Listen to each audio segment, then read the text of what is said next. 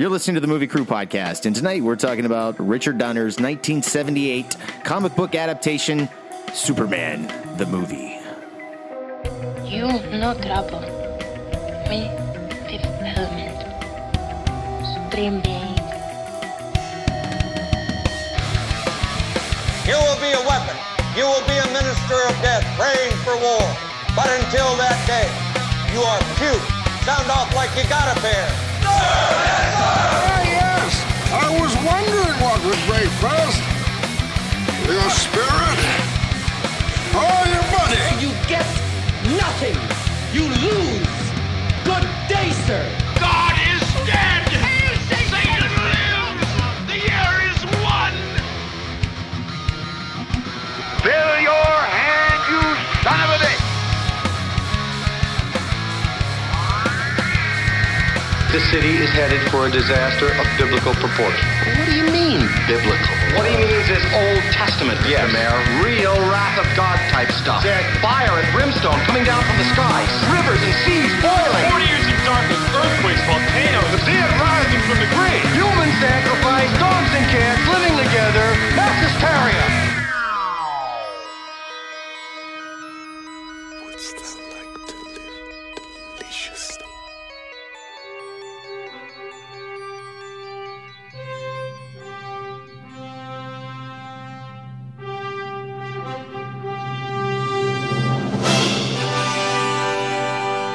Welcome to the podcast. I'm Brian Elkins. With me here tonight, Mr. Jeremy Benson. Hi. And Mr. Jared Callen. Hola. And we're talking Superman. Unfortunately, because Margaret Kidder recently passed away on May 13th, kind of a bummer. She was in a lot of horror films. And of course, she's probably most well known as playing Lois Lane in the original 4 Superman flicks. It's a shame to see her go. Because, you know, not only Superman, we had Black Christmas, Sisters. What was that other one? The Haunted House movie she was really famous for? Amityville Horror. That's a good one. Yeah. What's that? Never heard of it. Get out. Get out.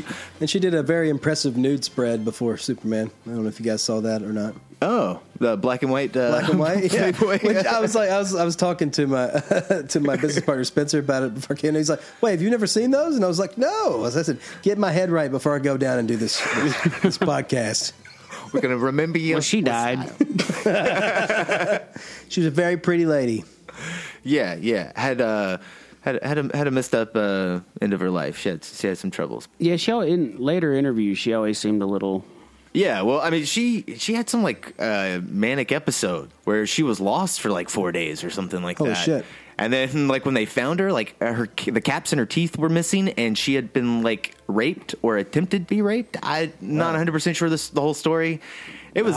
yeah, I've never heard. I just always noticed in interviews she sounded like maybe she'd had a stroke or one too many lines of coke or... She did get into an accident in the 90s. She got into some car accident that, like... She kind of got put down into the earth and then filled in as the earthquake happened. Jared, we need to discuss the difference between reality and film. Well, dude, you saw the movie. You know what happened. If I could turn back time, I'll find a way. Oh, there's always room for Cher. Beautiful. I know this isn't the first time you guys have seen this. When was the first time you guys saw Superman? I was probably... See, it came out the year I was born, so I did not see it when it first came out. Loser. Should have been waiting in line. I was in the womb, Jared. His mom's like going into labor. We're going to see Superman dead. I'm going to say I was probably about 3. Super young. Oh, yeah. I've been watching this movie my entire life. And you're the big Superman fan on the show. I think it stuck with you a little bit. Well, I'm a fan of this movie. Make that clear. Like, I don't read the comic books or anything. You're a big fan of the whole movie franchise. Is it just the first movie you like, or do you like this whole series? I think the first one's good. The second one's pretty good. The third one's worth watching just because it's funny. Richard Pryor showing up. Yeah. Like, you can tell they had ideas, but they just didn't execute it well. But Richard Pryor makes it funny, so it's like it's kind of like watching a Superman spoof. It's got evil Superman. It's really it's one of those bad, interesting movies. You know what I mean? Yeah, like Jaws 3. And then Superman 4 is just one of those bad movies that it's not even. It's like so boring. It's not even worth watching. Yeah, that's the one with Nuclear Man, right? I was about to ask, is that the one with the guy with the gold shorts or like gold outfit? Yeah, when I saw that when I was a With kid, Christopher Reeve's voice, yeah. I thought Superman was fighting He-Man when I was a kid. When I saw the ads for that on TV, I did too. 'Cause I was like 4 when I saw that the ads for that. I was like, oh my god, Superman is fighting He-Man. This is the best thing. Is that the one where he's collecting all the missiles and throwing them into the sun? Yeah. Yeah, it's very political and Yeah. There's these long stretches where just nothing is happening, and like at least in 3 there's just all this little stuff that you forget about, like Superman turning a tornado upside down and sinking an oil ship, and I think I forgot about that. Yeah, you're blowing my mind. Yeah, it's been a while since I've seen Superman 3 and 4. It's been a solid 10 years. All right, yeah, because remember in 3 the premise is there's this new Lex Luthor character. If he can build this supercomputer with a super hacker, then he can control the economy of the world, basically. He gets Richard Pryor to hack this computer system. Like, he's got this weather computer that can control weather, so he can destroy the coffee product down in Colombia, but Superman swoops in and stops the weather. I'm going to fuck the world up on this Apple IIe. He stops He stops the navigation of this oil tanker so that his oil tanker is the only one that, so he's controlling the market, basically. But Richard Pryor's doing all the programming. But Superman's a problem because he keeps swooping in and saving them. So they come up with the idea of dropping kryptonite on him. But they don't have any. Kryptonite. So they have to make kryptonite. Whoa, they make it? But there's one ingredient that they're missing. So Richard Pryor, who is a smoker in the movie, looks on the back of his cigarette box and just adds an ingredient from the cigarette box. And that gives him the kryptonite that makes Superman bad Superman. No way. Yes, way. Yeah, like splits him. I do remember that. That was amazing. It was from a cigarette pack, though? Yeah. Was it the red Marlboros? Maybe. I don't know. It doesn't matter. The message here is you shouldn't make be red smoking. Superman? Yeah, I know. That's what I'm saying. Yeah. And which oddly... nicotine really fucked up Superman bad, yo. God. Oddly, like, the more bad he becomes, the more he's wearing the costume from Superman Returns. Like, his costume gets darker. Is he bellowing smoke out of his mouth the whole time? He doesn't His eyes shave. get red. He, Right? Or is that just from... Didn't evil Superman have red eyes? Or am I just making that up? I think you're making that up. I know that if he gets the He red goes to the kryptonite, bar it goes that and way. flicks peanuts into the mirror and busts all the bottles. Remember that? He goes and... Those last 2 sequels were bad memories.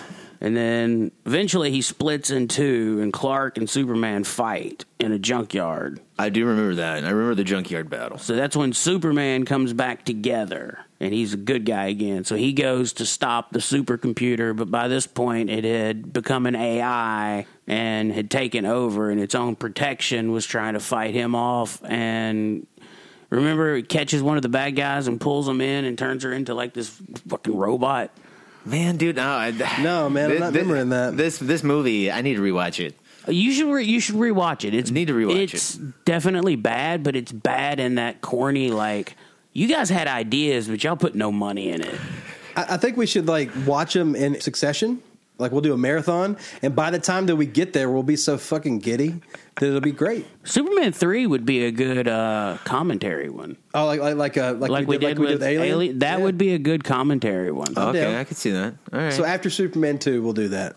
Because they reintroduce Lana from his high school years, and Oh, that's right. It's the mom, same actress as the mom from Smallville. I think so. I don't know. I never watched Smallville. It's the girl that played Beverly in the TV show It. Yeah, that's the mom from Smallville. Okay, yeah. Okay. Well, Superman 3 and 4, they're kind of different because, I don't know, they do have kind of a different feel from the first 2 Superman movies. Yeah. 1 and 2 actually have budgets. Like, there's special effects. And a lot of them were shot. A lot of 1 and 2 were shot at the same time. Yeah, I did not. I thought they were both shot at the same time, but when I was going back and doing research, I actually found out that they ran out of money. So all the Gene Hackman stuff from 2 was shot during Superman 1, and then I guess Richard Donner, the producers, fired him before they went back and started re-rolling cameras again on Superman 2. So it's kind of like Solo. It's like, you're spending too much money. We're going to fire you. And they had to actually to keep from having to give Donner the credit for directing it, they had to actually go back and reshoot some scenes that they already shot. That's how they ended up with the Donner cut. Yeah. Interesting. Superman had it was one of the most expensive films, I think, at that time, or maybe the most expensive film when it came out. It was like $55 million. It took forever because it was supposed to come out in 1977, and they kept pushing it back and back. Well, they saw Star Wars and they're like, shit. No, they just were running out of Mario Puzo's script was 500 and some pages, man. What? Yes. Can you imagine shooting fucking 500 some pages? Is that for both films? Yeah, it was for both films. But still, holy shit. I mean, they were planning to do both films. They were shooting for over a year. Yeah, but 500 pages is massive. That's like 4 or 5 films. Who did this? I know, right? The name's right on the tip of my tongue, but did the score for The Omen. Jerry Goldsmith. Okay, yeah, so he was going to do the score. Star Trek. And the movie got pushed back a little bit, so he couldn't do it. So they got John Williams to do it. But then the movie got pushed back a little bit more because they were still shooting, so it went back to Goldsmith. And then the movie got pushed back again, so they went back to John Williams. Whoa, I wonder if there's any part of Goldsmith's score that made it. I don't know. He did score Supergirl, though. Like the movie or the... Yeah, the movie from I'm about to say the 80s. most recent TV series? Oh, no. No, I think that came out... Didn't that come out after he passed away? I don't know. Yeah, it probably did. I think it did. He did the 80s. That's amazing. I would love to hear his Superman score. But, man, I mean, dude, Williams, I mean, it's just... Lots of, French horns and, brass instruments. The score in this is so fucking iconic. Yeah, I don't know if he ever actually, started recording. I know that they just said that they had hired him, but... They weren't done yet, so he had to go do his other, He had to go do Star Trek. I understand. Matter of fact, I think I know he didn't record anything with an orchestra pit, but he may have written sheet music. He may have written some stuff. Wow. This is just an assumption, but I was looking at that schedule of they had Goldsmith to do it, and then they had Williams to do it, but Williams had to run off to do another movie. I wonder if that other movie may have been Star Wars. That would be amazing. No, because Star Wars was already out in 1977. But they were still in production. Yeah, but they wouldn't have been needing the score for that in 70 because that movie came out in summer of 77, and this was released in Christmas of 78. So I don't think originally it was supposed to be summer of 77. I don't know. Maybe when they originally booked it, that could have been because they kept having to push it back. That's why they eventually said, you know what, just focus on finishing the first one. And the biggest effect is the time thing, so let's put that at the end of the first one instead of the second one. And one of my notes is transition music sounds kind of like Star Wars. Well, yeah. I mean, there's moments where it's like, is this E.T.? Is this Raiders? Yeah. Is this Star Wars? I don't know. It's got definite signature stuff. And it's the sequences right after the he leaves home. He's going off to find himself. That whole montage sequence is very Star Wars. Guys, I love the montages in this movie. Yeah. There are a lot of times in the film where they skip over huge chunks because we're covering Superman's birth to, middle age? Everything, yeah. Which we've done in multiple films. But have we done that in multiple films? It seems like they always retell. It's just like Batman. We're going to have to retell Man of Steel is the only one I can think of an origin story. I mean, you get a couple flashbacks in, Superman Returns, don't you? Maybe? Don't they do a couple flashbacks in Superman Returns where they show him as a kid? I think so. No, I think there's maybe one or two. No, that one starts with. I know when he's returning back from Krypton. They don't do any flashbacks though. Oh, yeah. I mean, so this is the only time you're getting that. I know you have to remember too. This is also the first comic book film. Oh yeah. I mean, there was Batman the movie, but I mean, this is the first one that a fucking studio put money in. And it actually opens up on a comic book, and they explain it like comic book. I love that opening. Yeah, it's amazing. I'd forgotten that it opens this way. I did forget that too. I've seen this movie probably 1,000 times, and I forget it every time. And then when I see it, I'm like, oh, that is so brilliant. Yeah, totally. Just because visually, you're looking at that little screen with the curtains, and then as the kid's reading, you get the shot of you're still in the curtains. You're in that kind of squared off little area. Yeah. Living in that 4-3. Right. You see the city, you see the Daily Planet, but then when that first title comes in, those curtains fade out and that you just get the width of the screen. It just gives it hey, this is big. We're going from page to epic widescreen. I love the way the credits come in and everything too. Those are so iconic. I mean, it's the music, it's everything. It's a little cheesy now, but man, I mean, with the music helps so fucking much. It really it gets does. you pumped. It sets the tone, right? And I was reading that this the credit sequence in Superman was as expensive as most productions at the time. just doing those the opening animated credits. Flying in credits. Yeah, and they did them on like the teaser, and apparently like some studio head loved them so much in the teaser. They're like, oh, we're gonna do that for the film. For every name. They even do it at the end. I thought they were when you first watch it. It's like, are we gonna get every credit like this again at the end? Look, we spent so much money on these. We're using them twice. That's the way a producer thinks. Look, we did it once. We got to do it again. We're going to save money here. They do reuse that shot of him flying over the earth at the end. With a big smile. That's the exact same shot at the end of 1, 2, and if I'm not mistaken, it's at the end of 3. He winks at the camera. He goes, "I was like, that's right. I was. It may be even at the end of 4. I'm pretty sure because isn't that like that's the same? I know it's the same background plate they use in the middle of the movie too. When he also goes up to space for the first time. And then when they did Star Trek Superman Returns, they copied it. Oh, okay.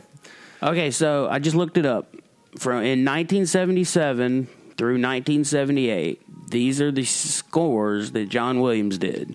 1 or 2 of these movies is what he had to go do while he was being asked to do Superman. All right. Black Sunday. Oh, that's a good one. Star Wars. That's a great one. Close Encounters of the Third Kind. Well, that's a good score too. Damn. The Fury. Fuck. Jaws 2.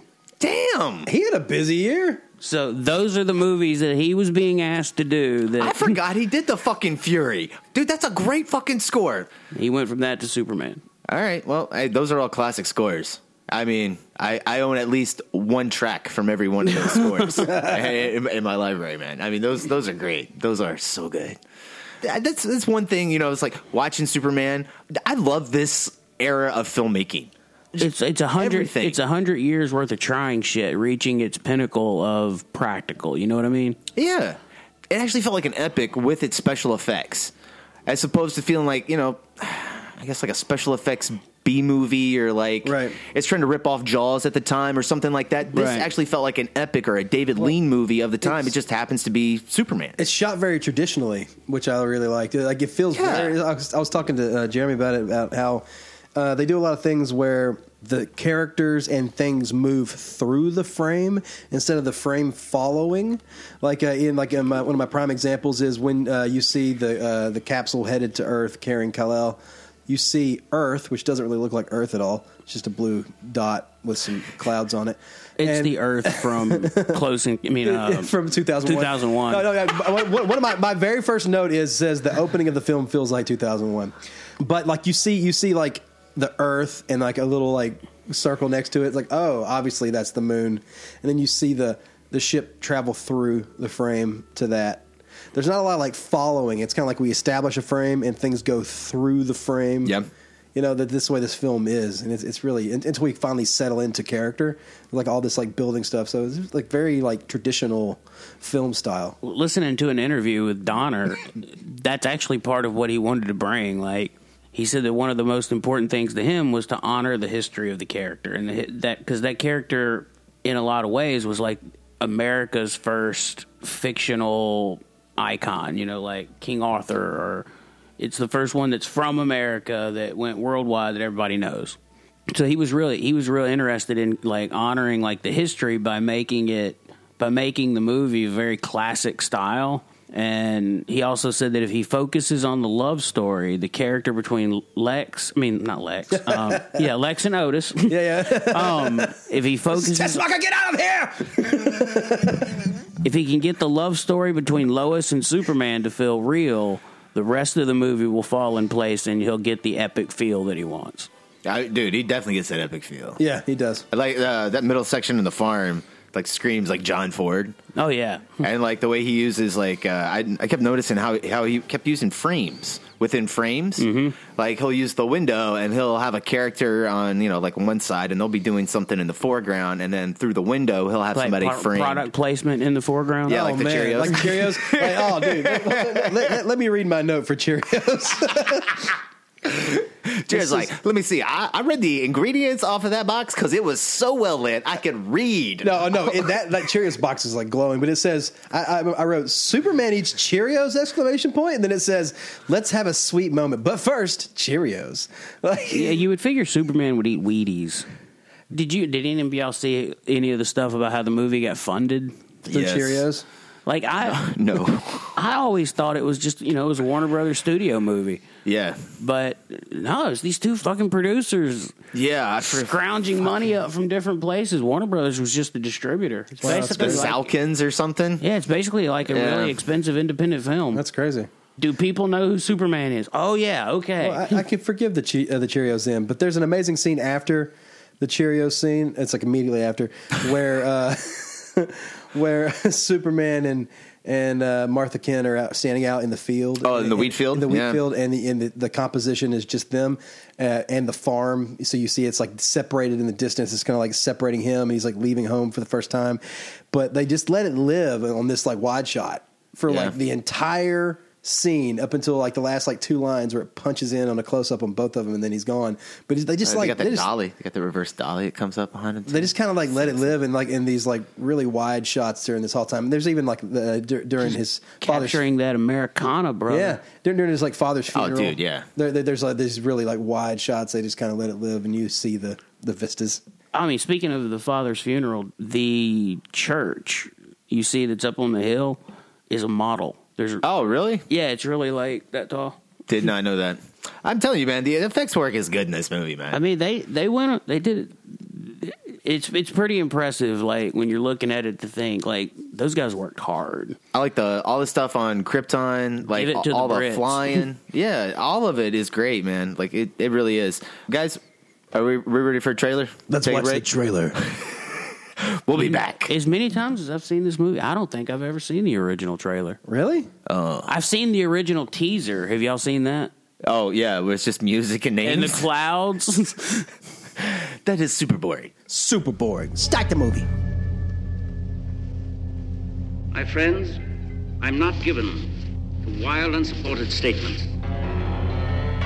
And I tell you that we must evacuate this planet immediately. Jor-El, be reasonable.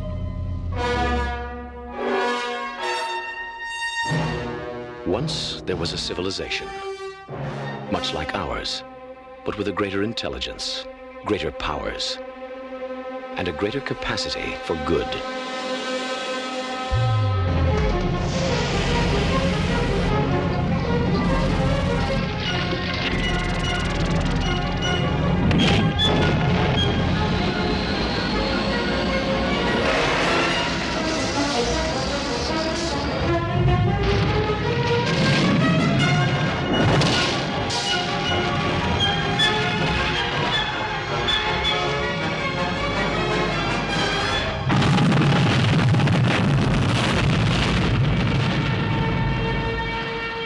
Tragic moment, that world was destroyed.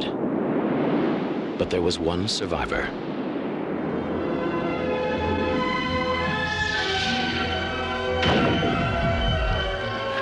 Now, wouldn't that beat all get out?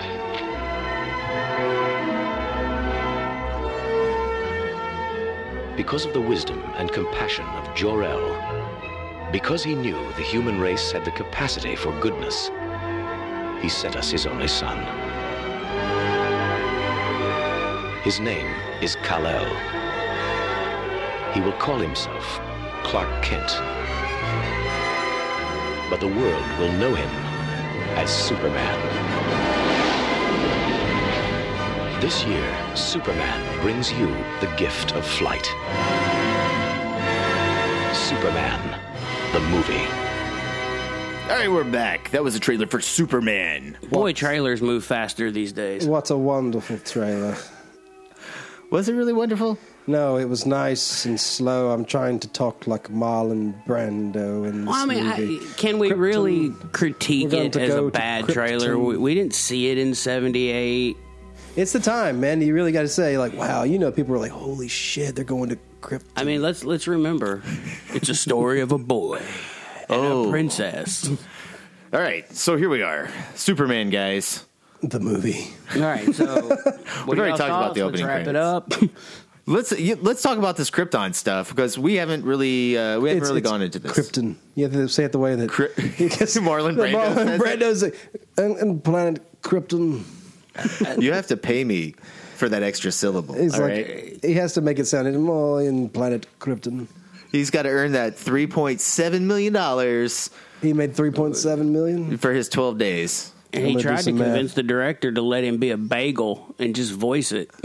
Yeah, he wanted to be a green bagel. What? His agent had called Donner and said, "I'm going to warn you. He's going to try to convince you. He's going to play it as a green suitcase."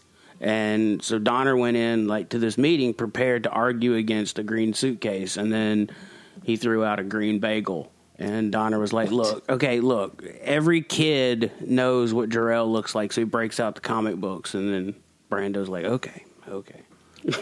I just did the math. That's $14,688,225.44. That's what he got paid to do that. Yeah, it was. I think it was the biggest payday. That's badass. He's making some cheese back in the day. Well, and they were having. It's coming off The Godfather, bro. I winning an Oscar. So if he wants Last Tango in Paris, Krypton, it's Krypton.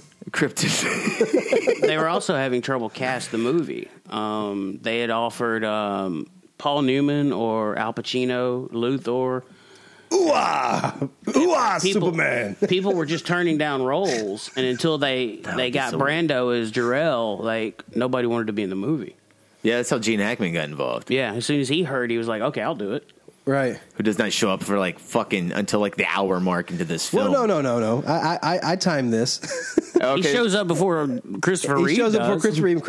Christopher Reeve shows up at the 50-minute mark.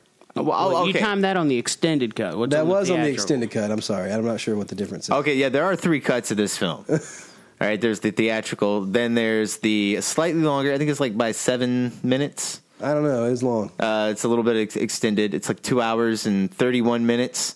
I think it's the 2000 cut, extended cut. Something like that. And then there is a 3 fucking hour cut of this that apparently they put on TV. Everything in. And the reason they put it on TV, they extended it for television, is because ABC was paying by the minute for the film prints. So they fucking extended it to 3 hours. Holy shit. Yeah, so they get more money. There's some interesting stuff in it. There's a line, the council's talking to Jor-El after they put Zod and his 3 army guys, his girl and guy, right, in the Phantom Zone. They point out they're trapped in there, but they're going to live. We're going to die. Yeah, it's kind of fun. I was thinking about that as they were floating away and the planet explodes. Fuck, man. At least they get to kind of live and scream. I never really understood. I don't know. They seem like they're a scientific senate. Or, they didn't believe him. They're like, it's not going to happen. But why are they not believing him? It's just this one lady's like, yeah, we all have the same data, but no, it's just the planet shifting axis. I don't know. The other scientists are saying you're wrong. It's not happening. And then earlier in the movie, they're like, this guy fucking found the Phantom Zone. You're the reason we even know about this. It's kind of like the guy who created the guillotine and ended up getting killed by the guillotine. So I don't know if it's, well, yeah, I guess it is kind of that bad. Yeah. It would have been that way. Yeah. On a genocidal scale. Yeah. I do remember asking my dad, well, if Jor-El invented the Phantom Zone and he knew the planet was going to explode, why didn't he just invent a way to get out of the Phantom Zone, put his wife and kid in the Phantom Zone, shoot them off, and then get out? I know. All they had to do was get in the Phantom Zone and wait for some nukes. He made a promise. He said, my wife and I will not leave That's the planet. The same answer my dad gave. He said that. He didn't say. He's like, well, I didn't say my son. It's a technicality. Ooh. He said, yeah, my wife nor I will leave Krypton. Rocking those awesome space capes, dude. Those space capes were amazing. And I love all the different emblems for the different. Oh yeah, I was trying to see if those were different letters, but some of them just look like they were emblems of planets and they're different just different shapes and stuff. Yeah, it's something they carried into Man of Steel. Oh yeah, you're right. When that movie came out, you could go online and type in your name, and it would give you what your Kryptonian shield would be. In Smallville, it was an 8. It looked like a 8. Instead of the S, and he broke it down to the S when it became really? Superman. But yeah, when they had the symbols, it was a different, exactly same thing, but it looked like an 8. Everybody tells me that TV show was really, really good. It's worth watching, man. Watch it. I've never watched single episode, man. I think you might I dig watched one episode and was like, not for me. Oh, really? Everyone tells me it's good. My sister loves it. Like, she is absolutely crazy about it. I like the guy, Michael Rosenbaum, the guy that plays Lex, and then they have his dad, who was, who is he? He is, okay, have you seen Scrooged? Yes. He's the guy also a Richard Donner film. Yeah, he's trying to, I see we're bringing it all around. He's trying to steal Bill Murray's job. He's that guy. All right, okay. I do not know that actor's name. I know who you're talking about. Anyways, he plays Lionel Luthor, which is Lex's dad in the Smallville series. And that's like Superman in high school. Superman in high school all the way up to the point where he becomes Superman. All right, okay. And they use the suit from Superman Returns, correct? Right. Okay. But that's not until like the last season. And how does what's the other 11 seasons or whatever. What's the other Superman TV show? Lois and Clark? Yeah, it was like a sitcom, romantic comedy sitcom-y kind of like Superman. Oh. And Dean Cain went on to do the Ripley's Believe It or Not show. So did you see? I just never thought he looked like Superman, and his suit looked terrible. Yeah, his suit was really bad. Yeah, like I said, that was your soap opera Superman. Although Lois was hot. He was kind of a weak Superman. Lois fine. Oh, that was Terry Hatcher. Yeah, man. She's good. That's a Bond girl, brother. Yeah, man. Yes. Back to Superman. Not the spinoff TV shows that none of us can remember. No, Christopher Reeve was in Smallville. Who was he in Smallville? He was a professor that kind of knew about. He shows up in the wheelchair and all that, and he kind of gives Kal-El. Oh, okay. So it was after the accident? Yeah, so it gives him a little bit of a nod. That is terrible what happened to him. Yeah, man, it's terrible. Never ride horses, people. Ever. Horses will kill you. They're devil animals. Come on, man. We wouldn't have Westerns if you didn't ride horses. We can digitally do that now. Oh my God, that'd be terrible. That's when PETA has completely attacked, and we can no longer use real animals. Just airplanes, because statistically speaking, it's still the safest way to travel. Is that the most famous scene in this film? It's pretty cheesy, though. It is. Dude, I love that scene. It's cheesy, but I mean, it hits all the Superman check boxes. When I was a kid, I watched this movie in 4x3 on TV. Like, dude, that was magical. But watching it, and I wish I wouldn't have read your text where you explained how they did the front projection for some of the flying stuff, especially like the balcony scene. Yeah, and where they did it in one shot. Because I knew that, I was really looking, and I spotted every single one of them. Like, it's like when they're looking up, and you see in the helicopter scene where like the crowd's looking up at the building. That's totally projection and like all that. And it doesn't even look like he's holding on to the helicopter as he's flying up. Man, dude, I think that this stuff is still pretty good though. With I do rear too. projection, I'm telling you, no, it looks good. But I'm seeing it. I'm seeing how they're doing it while they're doing it. So it's definitely dated in the effects. Yeah, but I'm not saying it's a bad thing. I mean, you have to keep in mind what they were doing, and they created this, and that's freaking amazing. Yeah, I think they're so far ahead of the time. And, it's like one of those things where it's like Jaws. There's some moments in Jaws where the shark comes up, and it doesn't look 100% realistic. It's not how I would want it to look now, but it sells it. And in that helicopter scene, Jeremy keeps bringing this up. There's this giant John Williams like blast of score. End of My Cousin Vinny when they win. There's just like boom, like bang, like everything's badass. We're good. As soon as Superman grabs, it's the good one. It's the good version. Yeah, that's what I'm saying. Like it's big. Like when Superman grabs. I love that scene. Like he comes out, he sees what's going on. You get the da-da-da-dun. And there's danger. Everybody's looking up, and then he looks at the little phone booth. It's too small. He does the revolving door.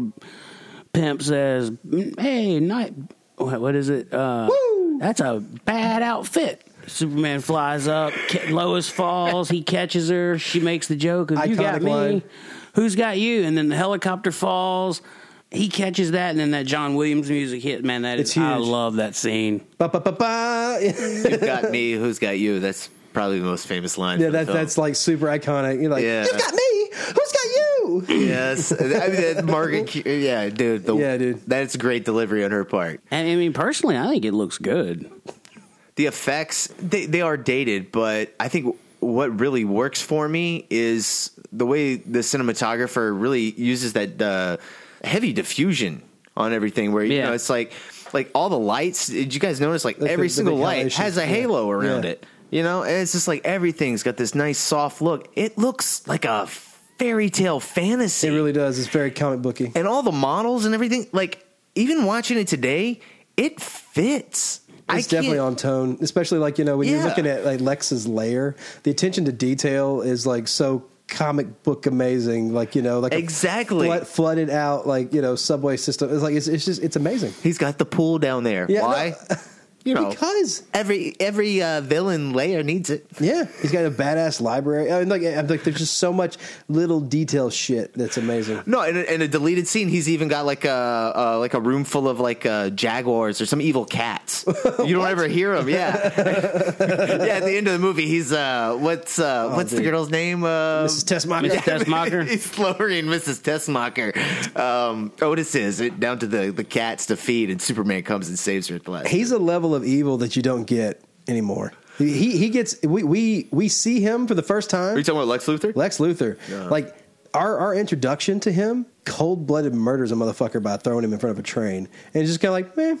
Well, it's because his henchman is such a fucking moron. No, I mean, like what is the line he says there? It's so funny. Something about like that brain, like how can it even power those legs to get around? Or something like that. I don't know what it is, but it's so priceless. And you know, Otis has that theme. Boom, boom, boom, boom, boom, boom, boom, boom. I mean, I love their play off each other. Like when Otis gets the numbers wrong and he's driving the ambulance and he's like, "What about the fourth one?" And he's like, "What fourth one?"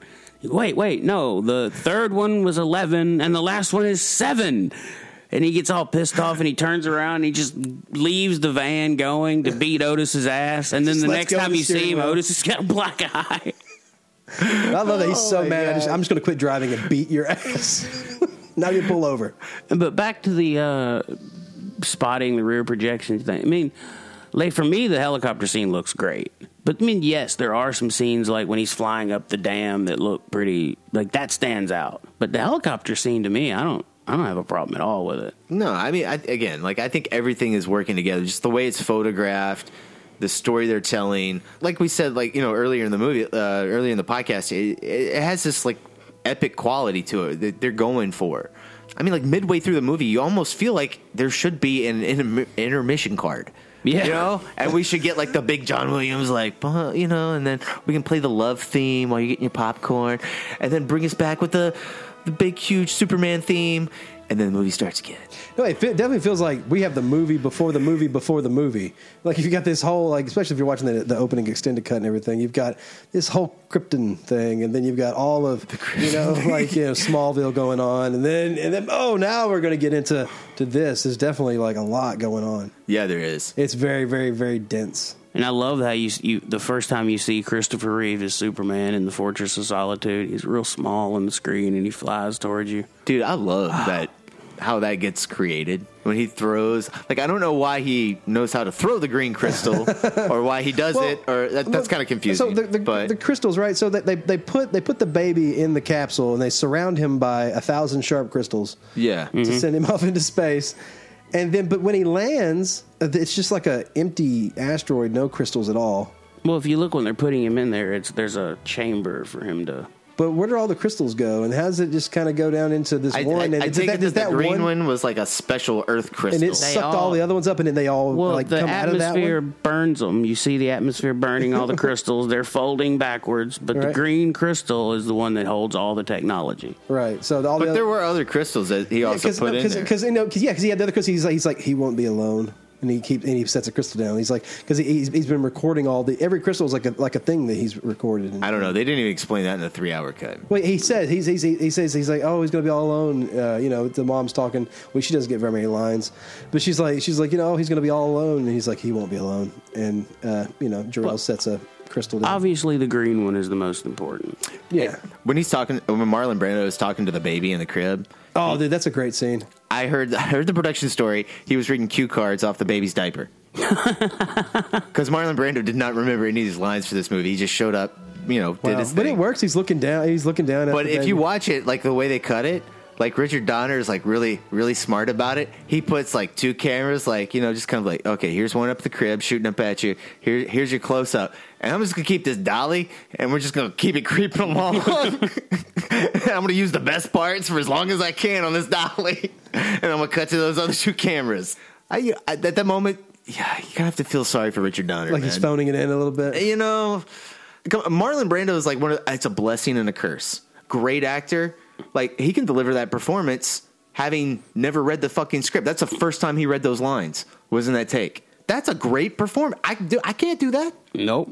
That's impressive. But at the same time, that's got to be really frustrating, especially if you're like, all right, so the camera guy really fucked the focus up on that last take. How you feel about take 2?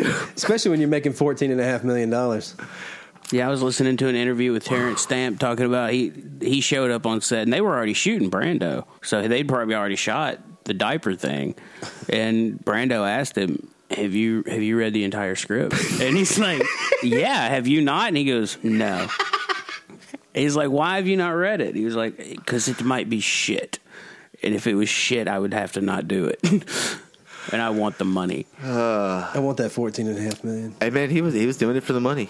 Left Apocalypse Now. Left that set to come to do Superman. Wow, that's crazy. Yeah, and you can watch Hearts of Darkness to see Marlon Brando there too. Yeah, him fucking that up too. Also driving another director insane. Poor Richard Donner, man.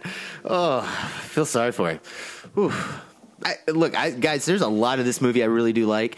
I got to talk about the one thing I kind of have a problem with, and it doesn't start off a problem. The date with Superman and Lois Lane.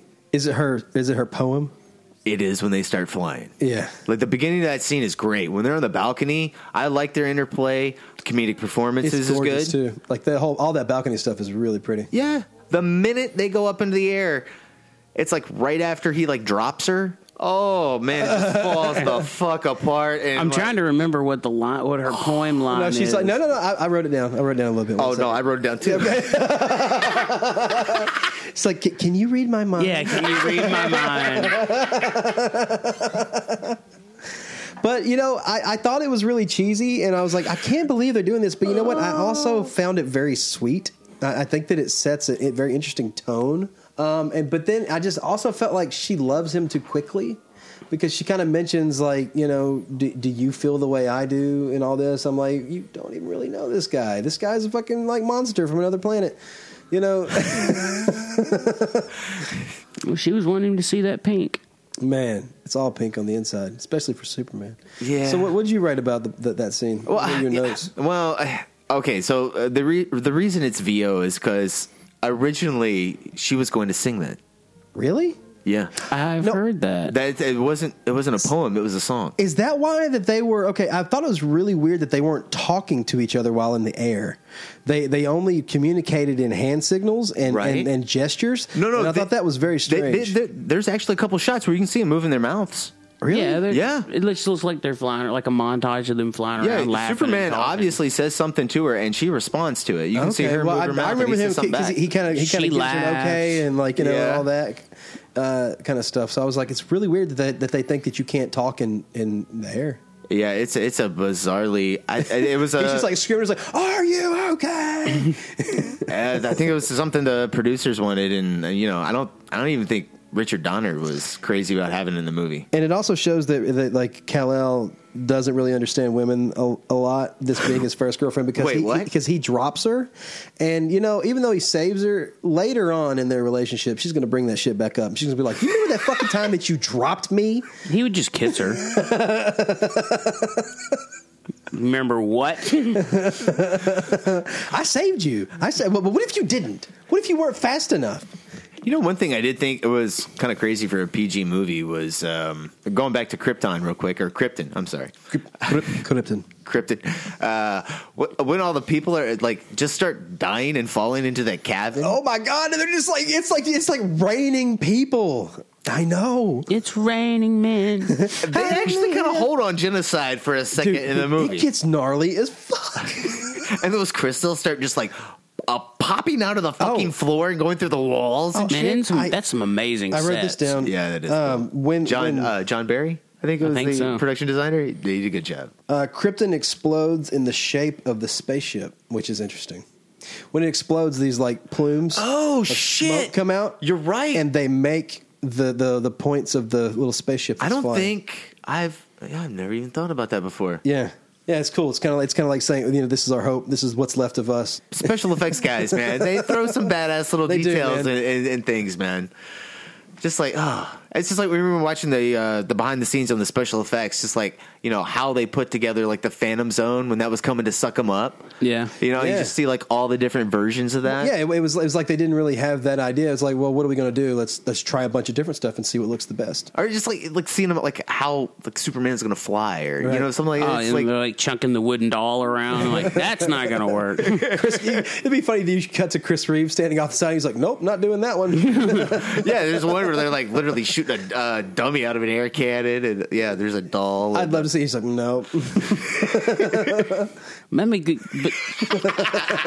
I mean, think about it. You're charged with making the impossible happen on camera. You'll believe a man can fly. Yeah, amen, dude. That's a good tagline. Yeah, and they did it like several times, and like even those like my favorite, I think, flight portion of the movie is when Lois dies and he gets really fucking pissed off and he's like, I'm gonna go turn the world back around. That's just a powerful takeoff. Oh man, dude. Yeah, you feel it, right? In that scene, and like his face it's a great pissed and in pain. It's a great mixture of like his performance, that projection screen behind him, clouds being pushed in front of him for him to and then that zoom lens pushing in on him. It's great. That is a great just badass Superman shot where you're like, oh man, Superman is gonna and then fuck that sound of his roar going oh yeah, yes. they make this badass sound design right there. Yeah. Oh yeah, dude. I even like it when he goes up in the atmosphere and you hear he's having that confliction of should I do that's right.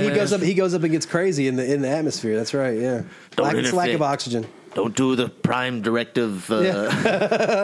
You must never interfere with history. Both daddies are conflicting. Don't interfere with human history. You're sent here for a reason. I did. So you remember the scene where he's floating in the pool and Mrs. Tessmacher comes up and she plants one on him. She kisses him.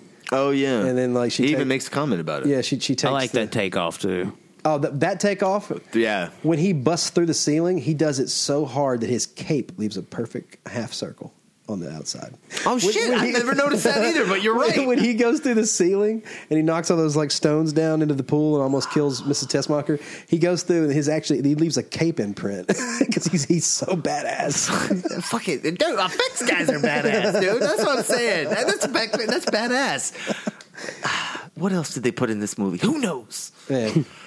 Okay, let's talk about we gotta talk about Lex Luthor's plan here a little bit. I've got a question about Lex Luthor before you get to the plan, because it's getting into his plan. How does Lex Luthor know that kryptonite is what kryptonite is and kryptonite can kill? Because how does he even know that Krypton exists besides in Superman for some reason likes to give an interview and tell where he's from, what his weaknesses are, like all this to the world. Like it just feels like Lex Luthor is just like, oh, by the way, if you take a piece of the place where this person is from, then that's what can kill him.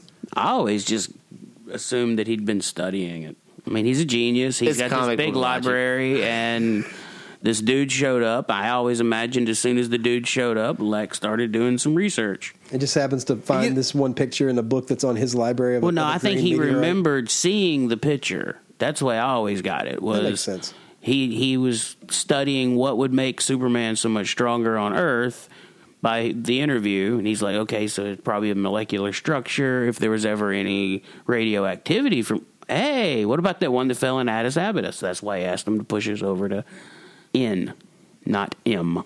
As in moron. N, as in nincompoop. Yeah, I don't know. I guess I really never thought about that because he gives that explanation. And I know, but it just feels like I don't. How do you know that? I don't really ever stop and really think about it. I'm just kind of accepting it. Like, yeah, okay, this is Lex Luthor. He's a genius. Whatever. Go. He's a murderer. But you're right. Like, I don't know. he doesn't really connect exactly how he also, knows like, how does he build pieces a of this giant planet. apartment under Fifth Avenue without anyone noticing? Because that's the best. He's got the best location in Manhattan or whatever. He's like, I got Giuliani in my back pocket. Well, wait, he wasn't. He hired the layer makers. That's what he did. Oh, there you go. The layer makers. Layer makers. Oh man, he's like, look, guys, I gotta have a pool. Okay, that's the one thing. They're like, we'll be there after we finish building this cave for this rich dude in Gotham. All right. Superman's like, look, I just throw a crystal out and shit pops up. He's like, it just got hot in my hand. I had to throw it. He's like, God, you Earthlings are so stupid. It was calling out to me, making this weird build noise. shit with your hands. Okay, so Lex Luthor's plan is to secretly buy up all the desert in California. That's right. That's west of the Andreas Fault. Yes, east of the Andreas Fault. San Andreas Yeah, that's Fault. right. So yeah, he's gonna put a nuke in the fault line and then drop all of California into the West ocean. California into the ocean, and then he's gonna have beachfront property. So he owns all the beachfront property. And of course, land is power, and that's where he's coming from. I'm okay with this. No, it's good. It's a good evil henchman plan. I'm totally fine with this. Watching the 3-hour cut though called into questions that I had not thought of before. Because when you watch the 3-hour cut, they let you know that the first nuke that Otis, like, he misprograms. Right. It's going to go to some wrong place. Hoboken, New Jersey. Yeah, and then Hackensack. Is that Hackensack? Yeah, Okay, Hackensack, New Jersey. That's where my mother lives. Oh yeah, that's right. That's a great. And then Mrs. Tessmacher goes and reprograms a different nuke. I didn't really get that. Oh, I thought it was the same one. I thought she was going back and fixing the error. Yeah, that's what I thought. No, she goes and programs because there's two of them. There's Navy Bird and Army Bird. That's why it's confusing later in the movie. It's like, oh wait, there's two. And that never. No, he brings it up. He brings it up. He's like, you'll be able to stop one Superman, but not two. And Superman goes, there's two. And is he just playing it off because it's like, I'm working with a bunch of stupid idiots? I think he's playing that and this was my plan all along? Oh. Yeah, I think Luthor's not admitting they made a mistake. I thought it was the plan all along. Yeah, but yeah, right. It wasn't. If you look, you watch the 3-hour cut, that's totally how it comes off. Well, I mean, if you look at the two trucks, there's one Navy truck, and all the guys are dressed like Navy guys, and then there's the Army truck that all the guys are dressed in camouflage and green, and that's the guy that makes out with Miss Tessmacher when she's laying on the ground. I know, but first couple of times watching it, it's really hard to tell that those are different. I never had a problem because you're just like, or is this just a different commanding officer from a different truck coming up? Or I never noticed that their uniforms were different colors at that time. Huh. I always noticed that those were Army guys and those were Navy guys, so there was two nuclear. You're right. I mean, you're totally right, but no, I did not notice that the first time. I was kind of confused by this just a little bit. Like, it's like, well, wait, is the second one part of his plan? Lex never tells his partners where the second one is going. She finds out when he tells Superman. Because that's when she steps in and goes, that's where my mom lives. And he looks at his watch and goes, like, not anymore. Yeah. Man, he's a badass. He's just like ultimate just asshole evil dude. I do love how it should have ended for this. Have you seen it? No, for Superman. No, oh man, not. put it in the show credits because it's this scene. Luthor sitting on the kryptonite box. Right, he's trying to lure Superman to see the lead and find the detonator in quotation marks. And he says, "Yes, Superman, there are two. Not even you, with your great speed, could stop both of them." And Superman goes, "Wait, what did you just say?" I said there are two. Not even you, with your great speed, could stop both of them. He goes, "Be right back." Shoots up through the ceiling. He comes back. He's got both nukes in his hand. He goes, "These missiles, Lex." And Lex is like, "Yes, just get them out of here." That would have been badass. That is one of the first very nerd things I ever remember ever hearing on the schoolyard was how the fuck can Superman turn the world back in time? But that motherfucker can't catch two missiles? Because Lois hadn't died yet. He hadn't gotten that full rage yet. That's exact. He didn't know. That's exactly my argument. Exactly. That's exactly what it was. That's how I answered it too. As filmmakers too, they were kind of stuck into a corner because it wasn't the original ending. Originally, he just stops the missiles. Yeah, he was supposed to turn the world back in part 2, right? Yeah, after Zod destroys everything and Lois finds out who he is, that's when he decides he turns the world back so she can't remember who that he makes is. more sense. I don't know, man. I think it makes more sense to revive Lois, though, than it does to make her forget that Clark Kent's Superman and that... And it's heavy, but also the world is destroyed. It also puts... the world... Okay, hold up. In the movie, it wasn't the world was destroyed. It was that Mount Rushmore was destroyed. So and the White House. It's the White House and Mount Rushmore and Lois forgetting. Zod takes over the planet. But no, he had dealt with Zod at that point. I think it also puts Zod back in the... This is all one thing I was kind of confused on, because I think it may... I'd have to go back and watch it, but I think it goes back to where they go back to trapped in the Phantom Zone. Oh, really? Back that far? I think I'm not 100% sure, because it's still kind of weird. Because, like, all right, you've seen Superman 2, right? Yeah. All right, you know the part where he doesn't have his powers. He goes to the yes, and the guy kicks the shit out of him. Goes to the bar. Yeah, and then at the end of the movie, he goes to the truck stop. He goes back to the truck stop, and he's got his powers back, and he kind of picks a fight with the same dude, and the dude punches him, breaks his hand, and Superman shoves him down the bar and into the jukebox or whatever, right? Yes. Well, that scene's still in the Donner cut, but it's right after he turns the time back. So now Clark Kent is walking in, picking on a dude who has never seen him. This truck driver's like, God damn, fucking Clark Kent's an asshole. This guy's a dick. What the fuck was that? But they play it like they've seen him, because he still gives them the money and goes, I've been working out. Like they play it like they've seen him, so that ending in 2 is not as fleshed out as I think they'd wanted it to be. But there is a cool scene where Perry White's putting toothpaste on his toothbrush, and that's how you figure out what Superman is doing, because he says goodnight to Lois. She promises that she'll never tell his secret. He goes, I know. And then he flies off, because at this point he has his plan, right? So he flies up into space, and he's doing this real fast thing around the Earth. And at first you don't know what he's doing. And Perry White goes to start putting toothpaste on his toothbrush, and the toothpaste starts sucking back into the... Oh, okay. Going back into the toothpaste. So then you realize what he's doing. You're like, oh, he's turning back time, and the city comes back together, and the White House... Of course, the song, if I could turn back time... If I could find a way. Yeah, so the original... I take back all those words. Sorry. You'd say the original ending for Superman would have been him pushing the nuclear bomb into space, it going off. Oh, God damn. Right, reaching the stars.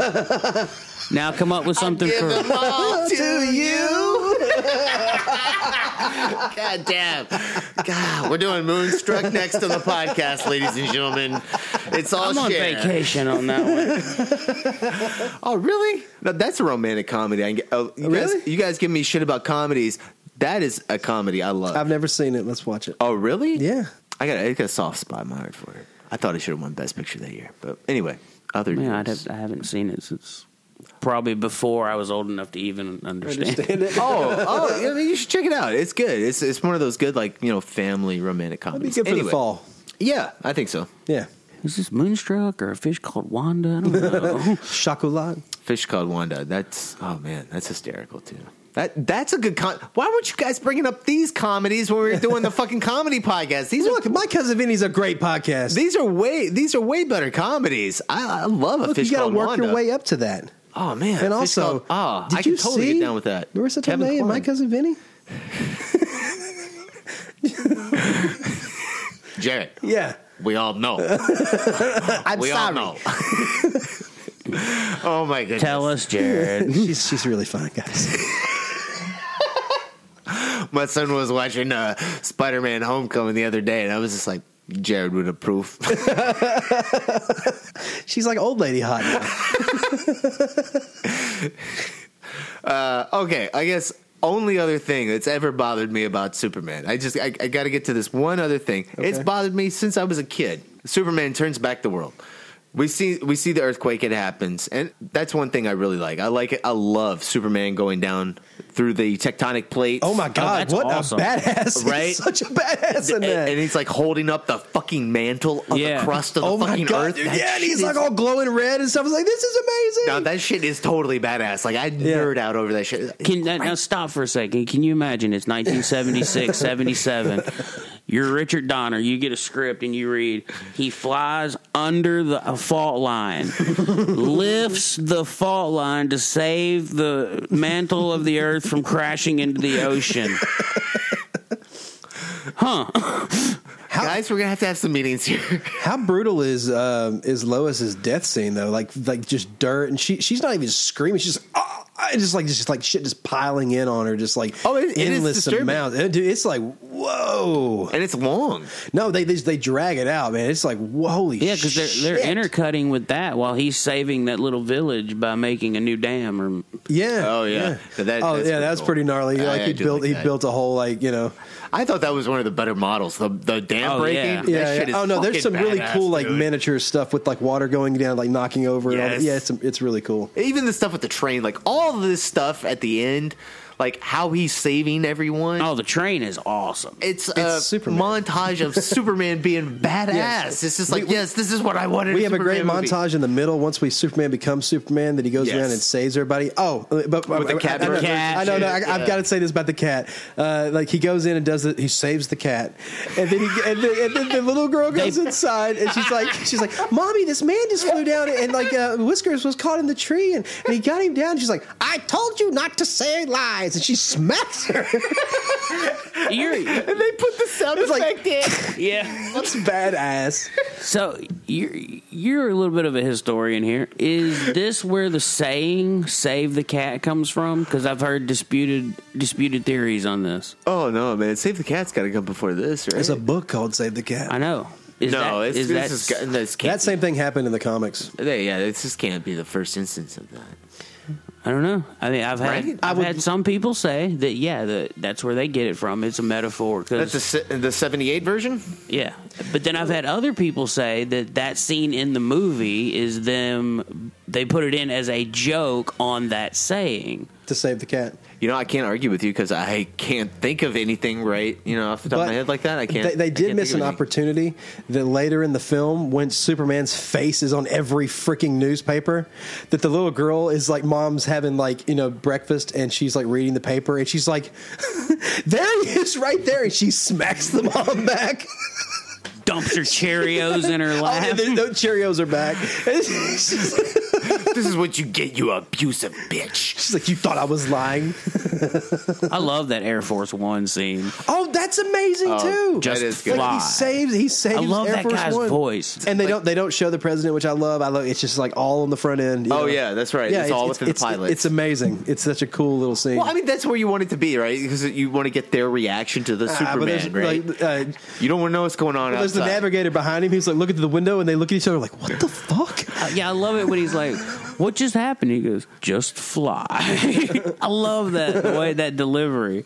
There's a thing on the wing. It does have a nice maybe it's not just fairy tale. Maybe it's also a little bit of that 50s Leave It to Beaver innocence that's thrown into the film. Yeah, it's in a lot of it. We were talking about that, how they capture a world in this movie where people are very accepting to him because he's doing good things. Right. Where if he appeared nowadays, as soon as he took off and caught Lois at the helicopter, people in the crowd would be like, what the fuck just happened? Kill it. Well, yeah, if you see their reaction, that's another thing that kind of threw me.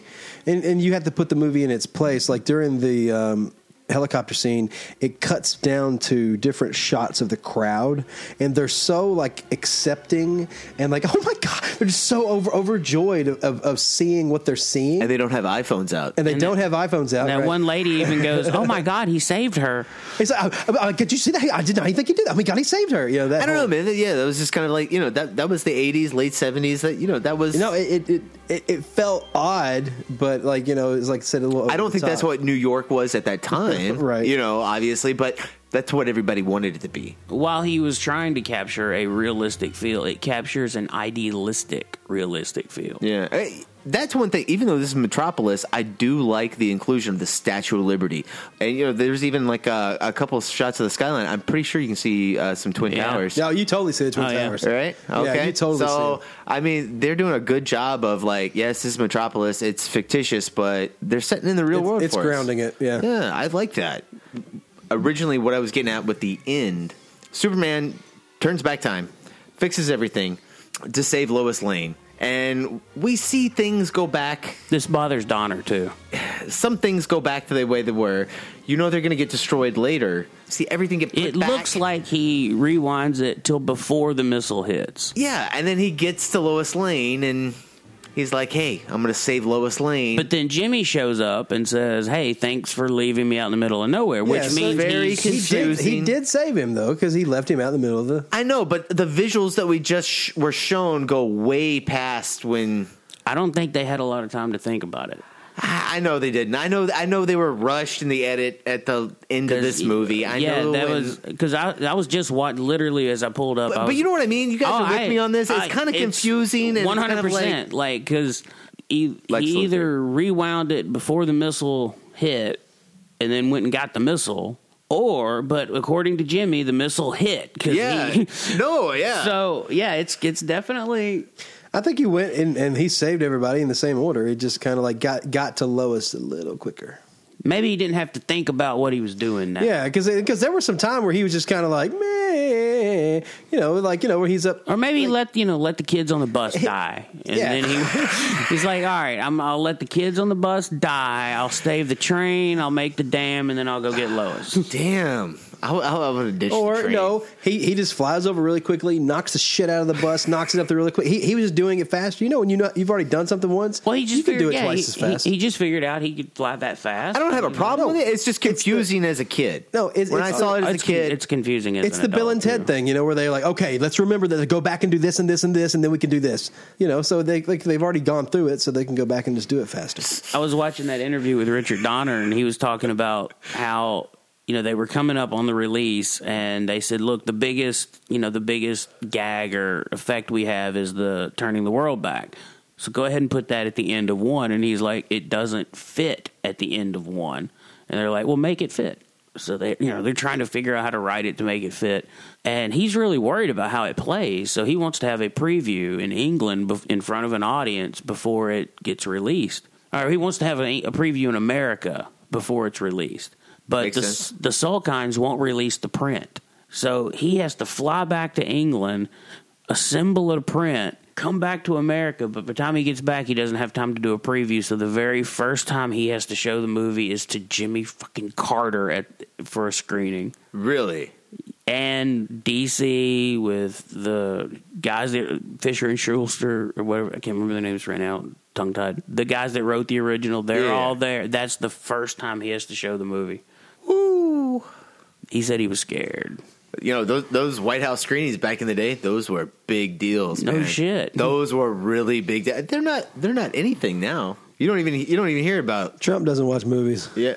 So after the screening, some officials from DC came over and said, "Mr. Donner, we need to see you in this other room." And he didn't know what they were going to say. He was like, "Are they going to bitch me out? Did I do something wrong?" Well, the original writers, and help me out with their names, I'm just having drawn a blank here. It's Jerry Siegel and Joe Shuster. Shuster, okay. So they're there, and they give him the original 1930-something statue of Superman. And they said that they were really happy with the movie, and they thanked him. That's pretty badass. And he said he was amazed. He thought it was amazing. Hey, man, I'd love to have that. Before we get into what you guys are rating this, I want to know, where do you guys put Superman in the pantheon of comic book films? Holy shit. Well, I mean, what is this? Is it top 10? This top 5? It's a personal preference, but for me, it's like top 2. Really? What's your top 2? Dark Knight and Superman. Boom. I'll answer it as the 12-year-old Jared. Okay, you ready? Batman, Superman, and Ninja Turtles.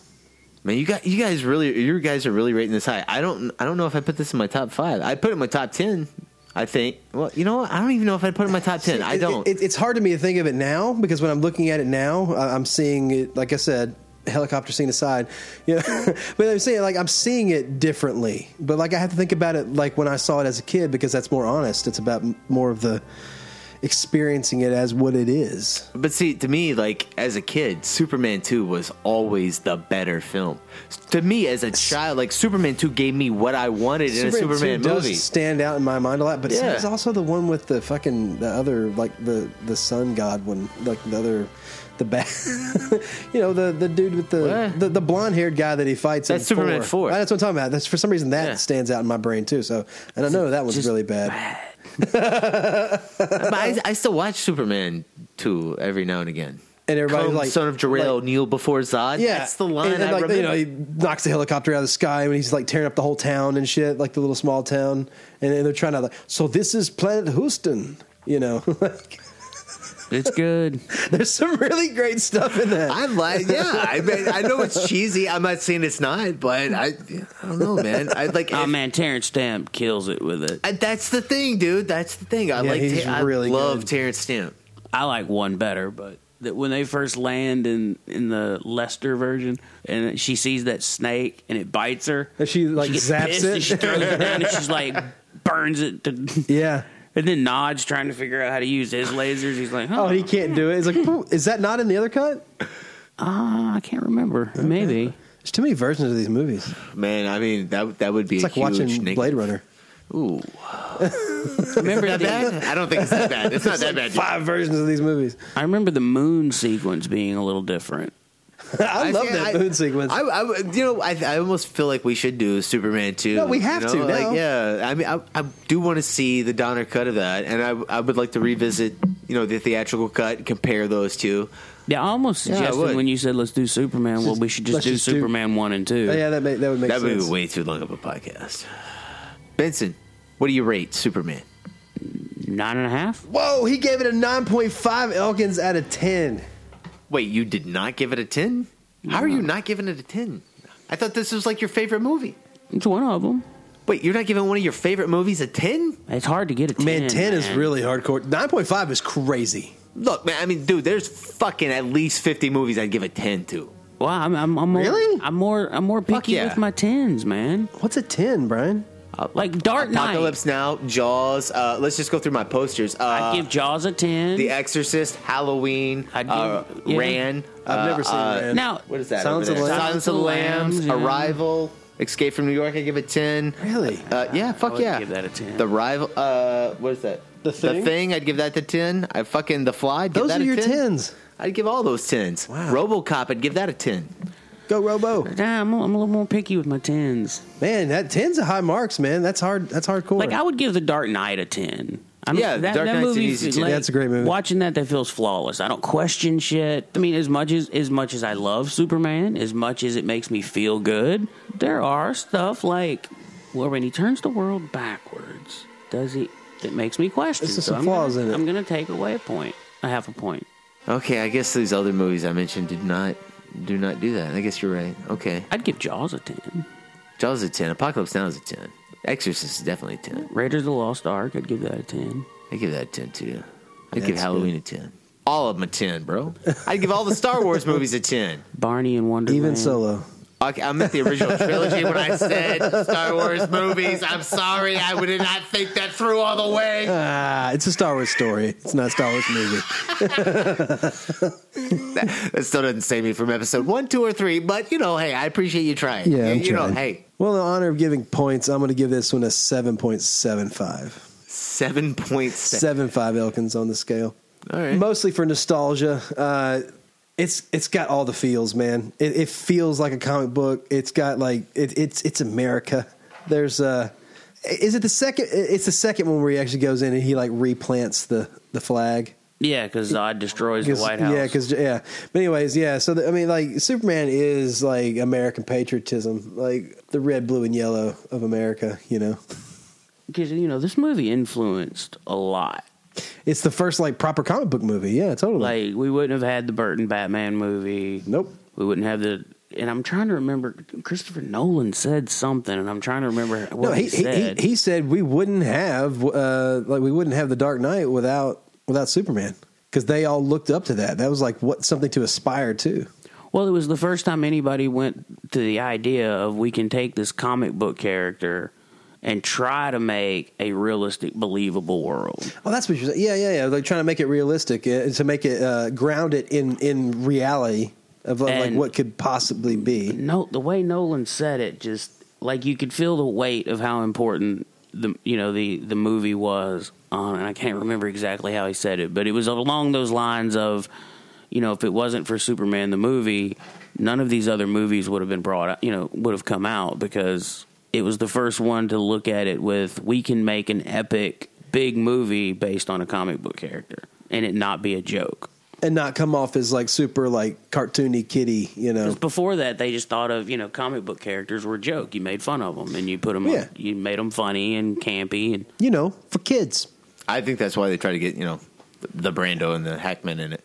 And I was trying to remember. Legitimizes it majorly. I did think it was weird though that like this movie is so influential to Nolan, and then when he turned around and kind of, I know he didn't direct Man of Steel, but he was a production kind of shepherding that production a little bit. It was weird that it was so serious and it was so not fun and not this movie. You know what I mean? It's kind of bizarre. Yeah, I think a lot of that has to do with the director. It's just. Because I do think, we've talked about he saves a school bus in that movie, but dude, it's not as cool as the Golden Gate Bridge scene in this movie. No, when he saves the school bus in that movie, you're supposed to feel bad for him. I know. Why is that? That's weird. Like, why? You're doing something good. It's Superman. It's a hopeful moment. But we've talked about, like, I still feel like if you take Man of Steel and cut out some stuff, move some stuff around, and add some hope to it, you have the structure of what could have been a really awesome Superman movie. If Richard Donner was directing it. Yeah, if you need to give it to Donner or Spielberg. Donner did a good job with this. Maybe Nolan. So what do you rate it there, B-Rye? I'd probably give this a 7. It's really good. The spirit of it's great.